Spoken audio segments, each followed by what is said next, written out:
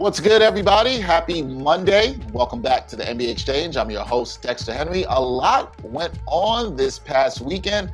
We saw Game 3 of the NBA Finals. The Bucks got back into this. We also saw Team USA do something that we're not used to seeing them do in exhibitions. And also back to that Game 3, we saw former University of Pittsburgh guy, you know I like that, Cam Johnson, give PJ Tucker the business. All that coming up for us to talk on the NBA Exchange. The NBA Finals got a whole lot more interesting after the Suns had taken a 2-0 lead in the series. The Bucks, they won in Game 3, 120-100. Nice blowout victory for the Bucks as they cruised to their first victory of the series. To talk with me about this series and so much more around basketball is my co-host. He rocks with me every week on the Ain't Hard to Tell podcast, my man Brian Fonseca. B, what's up, man? How you doing? Doing all right, doing better than the Phoenix Suns today, and doing all right considering an eventful week last week, and I'll leave that there. It was an eventful week for many in the world of sports. Brian, a great sports writer and also author. We'll get to the author part a little bit later as well. Now, Brian, Bucks, big win last night for them. Had to get this at home. Are you impressed with what happened, or is this what you expected to happen with the Bucks returning to Milwaukee for Game 3? Yeah, you kind of anticipated that with the Bucks being on their home floor and the Phoenix Suns going up 2-0. I did not think that Phoenix was going to sweep them. There were some people who, took games 1 and 2 and said like, oh, this looks like it's going to be it. This looks like, Milwaukee's not going to put up a fight. And the way Giannis played in Game 2 in particular, which he carried over to Game 3, gave me some sort of optimism. So I thought that he, was going to come out strong, and he did. He's actually having like an all-time NBA Finals so far, specifically in Games 2 and 3, that Phoenix hasn't been able to contain. They were able to get over that and win on their home floor, but in Milwaukee, it was a different story. So I think that Milwaukee did exactly what they were supposed to in Game 3. Now the test is going to be, beating Phoenix in back-to-back games, which they haven't done. But I think on their home floor is possible because as good as I thought they were in Game 3, they weren't necessarily perfect. There's still room to get better. And, we'll see what that entails for Game 4. Always room to get better, and they got the win here. You talked about Giannis. Giannis has been incredibly impressive in the last 2 games, back-to-back 40-point games. So really impressive. I think one of the most impressive things, B, here is the fact that Giannis has done this after the hyperextension of the knee against the Hawks. There was talk that he might not even play again for the rest of this season. How impressed have you been with how Giannis has looked on the court and how he's bounced back over these last 2 games? Well, he's not being a running back anymore. You know what I mean? Like, he's not doing the shit where he gets the ball 27 feet out and is sort of backpedaling. And it's like, all right, here we go. And he's going to Euro step one direction or the other. Maybe he'll get a spin if you play up and you're on his left or right side, and he'll just spin around, go to the other side. But he's not necessarily gearing up to run right into you anymore. He's more so, he's, do it a time or two, but he's more so like working from inside the paint. He's posting up dudes. He's doing the things that we all wanted to see. Like he had the ball down low on Jay Crowder yesterday and sort of easily just, bumped him, spun, got a shot, and won. Like, he's doing more of that stuff and working from inside. And that's making it easier for him. That's the main thing. When he has to try to create and do, as Tyrese Halliburton told Zach Lowe and Brian Windhorst, the halfback dives, when he's just going straight into dudes, like, that's a lot of work for him because he has to run out from a distance and try to create whatever, and it doesn't make sense. Instead, why don't you cut that 16, 17 feet out, 14 feet out, maybe even 10 feet out? You're seeing a lot of times that he's being used as a roll man in the pick and roll situation where he's just setting the screen, and then all of a sudden, he gets the ball back after giving the handoff, and he's wide open because of the screen action. And he's at the rim, and it's 2 easy points, or he gets the foul. And he was going to the free throw line a lot last night. So it's as perfect as a game as you'll see from him individually. I think the team still has room for improvement, which is why you should be optimistic about them playing better in Game 4 on their home floor. But I think the way that he's being utilized now, and he's defending well, let's put that out there too. But the way he's being utilized now offensively, like, this is what we've sort of been calling for. And I think this is how you unlock the best version of Giannis as we've seen these last 2 games. I agree. Giannis has almost looked like a completely different player if you look at the start of this postseason to where he is now, and it's very impressive. But even more so impressive, it can't just be the Giannis alone. He got some help from his guys, the supporting cast. Drew Holiday, 21 points in this contest. Chris Middleton, also added in 18 as well, and they actually shot the ball decently. That has to help. These guys finally showing up, how important is it for them to show up if they're going to even this series in Game 4 Wednesday night? Yeah, they have to be consistent. That's the thing that we haven't quite seen from them enough yet. Specifically, Drew Holiday on offense, but he was, you saw him knock down some threes yesterday. That's a good sign. And Chris Middleton, he was better in Game 2, but in Game 1 he struggled. Like, you need consistency from those guys, because what happens is if they're not consistent or if they're not playing well, then the bench, which is already thin, has to overcompensate. And you're looking at basically Bobby Portis and Pat Connaughton, because they're not trying to put Jeff Teague out there for too long, and Bryn Forbes, he hasn't been making shots, and when he's not making shots, then they're not going to have him out there on the floor, because he's there to make shots, like Steve Novak once was, like Matt Bonner once was, like Joe Harris is for the Nets. If Bryn Forbes is not hitting his threes, you're not really going to play him that much. So they're going to need Middleton and Drew Holiday to be consistent, so that the bench doesn't have to overexert itself, even when Giannis has a big 40-point game. That's how you have a well-balanced attack. The reason Phoenix beat them those first 2 games was because their offense was more well-balanced. You look at their box score, there's a 22 here, a 27, an 11, a 10, an 18. Like, it's all like sort of balanced, instead of it being on the other side where Milwaukee, you'll be like 40 for Giannis, 20-something for Middleton, and then nobody else barely has double digits. Like, it can't be that. Can't be that if they are going to win. Now, a lot of people can look at this series and say, hey, the Suns did what they had to do at home. Now it's time for the Bucks to do what they need to do at home. The Bucks got the first part done in winning Game 3. But what does the win in Game 3 mean for the Bucks in this series? Do you feel like the Bucks are back in it, or are you not ready to go there just yet? No, I think they're back in it. I'm ready to say that the Bucks will win Game 4. But I just don't think it'll be dominant in the same way. I think Phoenix is going to play better. I think it's going to be a lot closer. Devin Booker hasn't had like an awesome NBA Finals, though he's had some high-scoring games. He's needed a lot of shots to get those points, and I think that Milwaukee's defense has to, take some credit for that.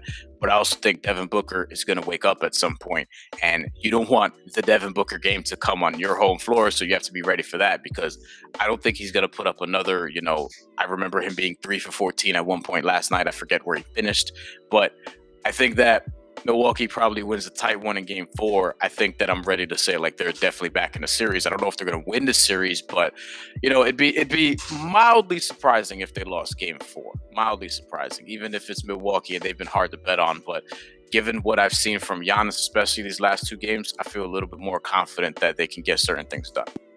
Booker did finish 3 for 14, 10 points in last night's loss to the Suns. Moving away from the finals for a bit, there is some other basketball going on internationally. I know something Brian loves, that international basketball.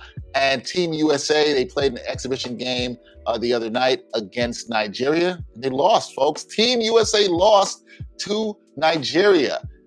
I have some concerns about the roster construction here with Team USA. Our boy Gerard Hector doesn't like the roster construction here for Team USA. So the question has to be asked, should we be concerned about Team USA's 3-point loss to Nigeria? Is this something we should be concerned about with them heading to the Olympic Games? Is this the team we want representing us with your boy Kevin Love on the roster? I'll put it to you this way. Like, I think there's room for concern. I'm not more concerned about this than I am about the virus shutting shit down over there in Japan. Yes, there's a hierarchy. Other things matter a little bit more. Yes. I think there's room to be concerned, but I wouldn't drive myself crazy, because, I mean, even though there are some pretty damning numbers, right? It's like, Nigeria is good. They're not one of the very best teams that are going to be of the 12 in the Olympics. They do have half of their roster comprised of NBA dudes, but the guy who put you away was Gabe Vincent, a Miami Heat two-way who came into their organization as a shooter and struggled with his shot in the 2 years he's been there, and was more up and down last year when, the G League was sort of normal before COVID. And the Team USA roster, while not great, not yet complete either, still waiting on Middleton, Drew, Booker, and on top of that, they're just not, they have no chemistry at all right now. And you could tell because a lot of these dudes, or damn near all of these dudes, haven't really played together before, outside of maybe all-star games and, some runs in the summer. I know Bam and Jason Tatum are close, or appear to be close, so I'm sure that they've played together or whatever.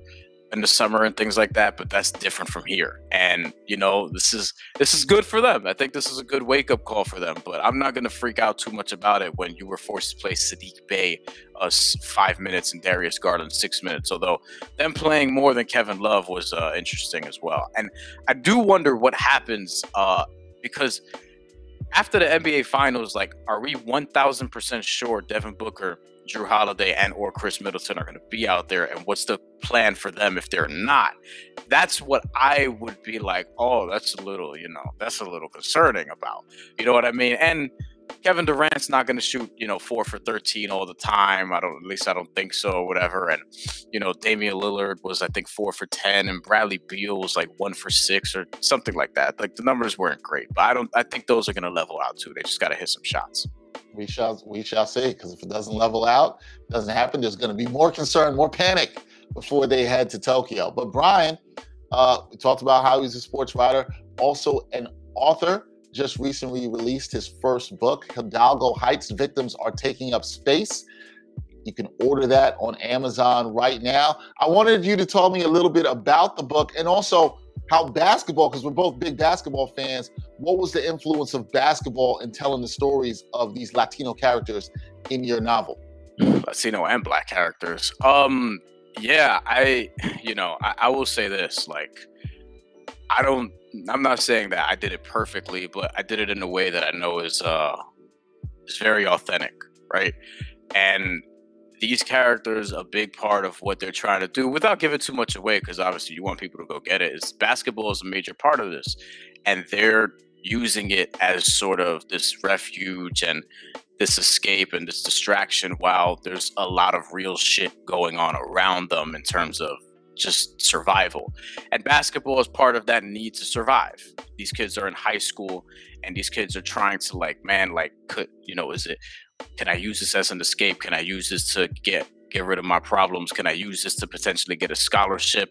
Does it even matter how good we are at the high school level? Like, these are questions that they're asking themselves as they're sort of navigating this. And in this story, all the kids, or the main kids rather, are juniors in high school, and that's a very important year in terms of like potentially getting a scholarship or things of that nature, because your senior year, like, that's when things are already getting filled out. A lot of offers have already come down, and if you don't have anything by then, unless you're a real late bloomer, it's kind of tough. So this is a big year for those kids. And yeah, I think basketball sort of affects and symbolizes a lot. Because, I mean, we know stories from our communities, Dex, where, people use that as a sort of way, as a crutch to sort of make things better and get out of their neighborhoods. And whether it's just for peace, whether it's later on for money, being professional. How many kids do you and I know that they grew up in a shitty situation, grew up in the hood, and they were able to make a good career for themselves overseas? And that process starts very, very early, which a lot of people don't realize. And there's a ton of pressure even at the high school level on that, on top of dealing with, your daily life situation where you just don't have a lot. So Yeah, I think it's important for us to tell those stories when our community. Sports has always been one of the ways, I want to say the only way, but one of the ways out. And like you said, sometimes it's also a refuge for people in these communities. So beautiful that you're able to tell those stories. Again, Hidalgo Heights, The Victims Are Taking Up Space. You can get that, order that on Amazon right now. Get that copy. I know I have mine, still in the process of reading it. Really good book. Please check that out. Support Brian on that. Brian, before we wrap here, we got to ask to go back to the finals, right? Game 4 is Wednesday, and we're looking ahead to that. What do you expect to see on Wednesday? You would think the crowd's going to be amped up in Milwaukee. Bucks will come out with energy, but the Suns want to get one on the road so they can hopefully go back to Phoenix and celebrate and close this out. So what do you expect to see on Wednesday in Game 4? I think that we finally get the Bobby Portis, Jay Crowder kerfuffle that I've been waiting for. That's what I think we get. It's been brewing, you know what I mean? But something with Bobby Portis is brewing, because a lot was going on last game where he was on the floor diving for loose balls, the crowd chanting Bobby because they love him, and he's going to be a free agent this year. So I feel like they're going to have to try to get him back, because there are definitely some other teams that are watching this playoffs and watching the NBA Finals and seeing the moments that he's had, and seeing that he can help a playoff team, like I've been saying. On a serious note, though, or partially serious, Yeah, I do think that the Bucks are going to get this done. I do think that they're like something about role players playing at home in the playoffs, and we've seen this play out in every game of the series. We saw Phoenix control sort of the tempo, and their role players really feed off that crowd in games 1 and 2. And I think we're going to see it again with Milwaukee game 4 as we did in game 3. So I think it'll be a little more narrow, though. I don't expect Chris Paul and Devin Booker and DeAndre Ayton to just roll over and go away quietly. And Monty Williams is obviously a great coach that's going to have them prepared and have a great game plan for them, to build on some of the good things that they were able to establish in game 3, though there weren't many. But I do think that the role players, the Pat Connaughtons, the Bobby Portises, like they're going to step up. Brook Lopez is somebody who feeds off that crowd as well. And I expect another big game for Giannis. Holiday and Middleton have to come through, though. So I'm interested to see like what the defensive strategy is going to be from Phoenix, because they were trying to trap Middleton and that wasn't quite working because Giannis would end up with the ball and get an easy dunk. Middleton, a good passer for forward as well. So I think that, Monty Williams is going to have to think up some things to do defensively to try to negate those two, because it looks like Giannis is kind of just going to get his, and what you want is nobody else to get theirs. But easier said than done in the NBA Finals. Going to be interesting. Also be interesting to see if Phoenix shoots a lot better than they did, especially from downtown, only 29% in game 3. That's Brian Fonseca, great sports writer. You can catch his work wherever you can find that. And you can also get that book, Hidalgo Heights. We showed it to you. One more time. It to you again. Yeah. One more time. You got to see it. Hidalgo Heights, the victims are taking up space. It should take up space on your bookshelf. That's what it should do. Brian, thanks for joining me on the NBA Exchange, man. Absolutely. You already know.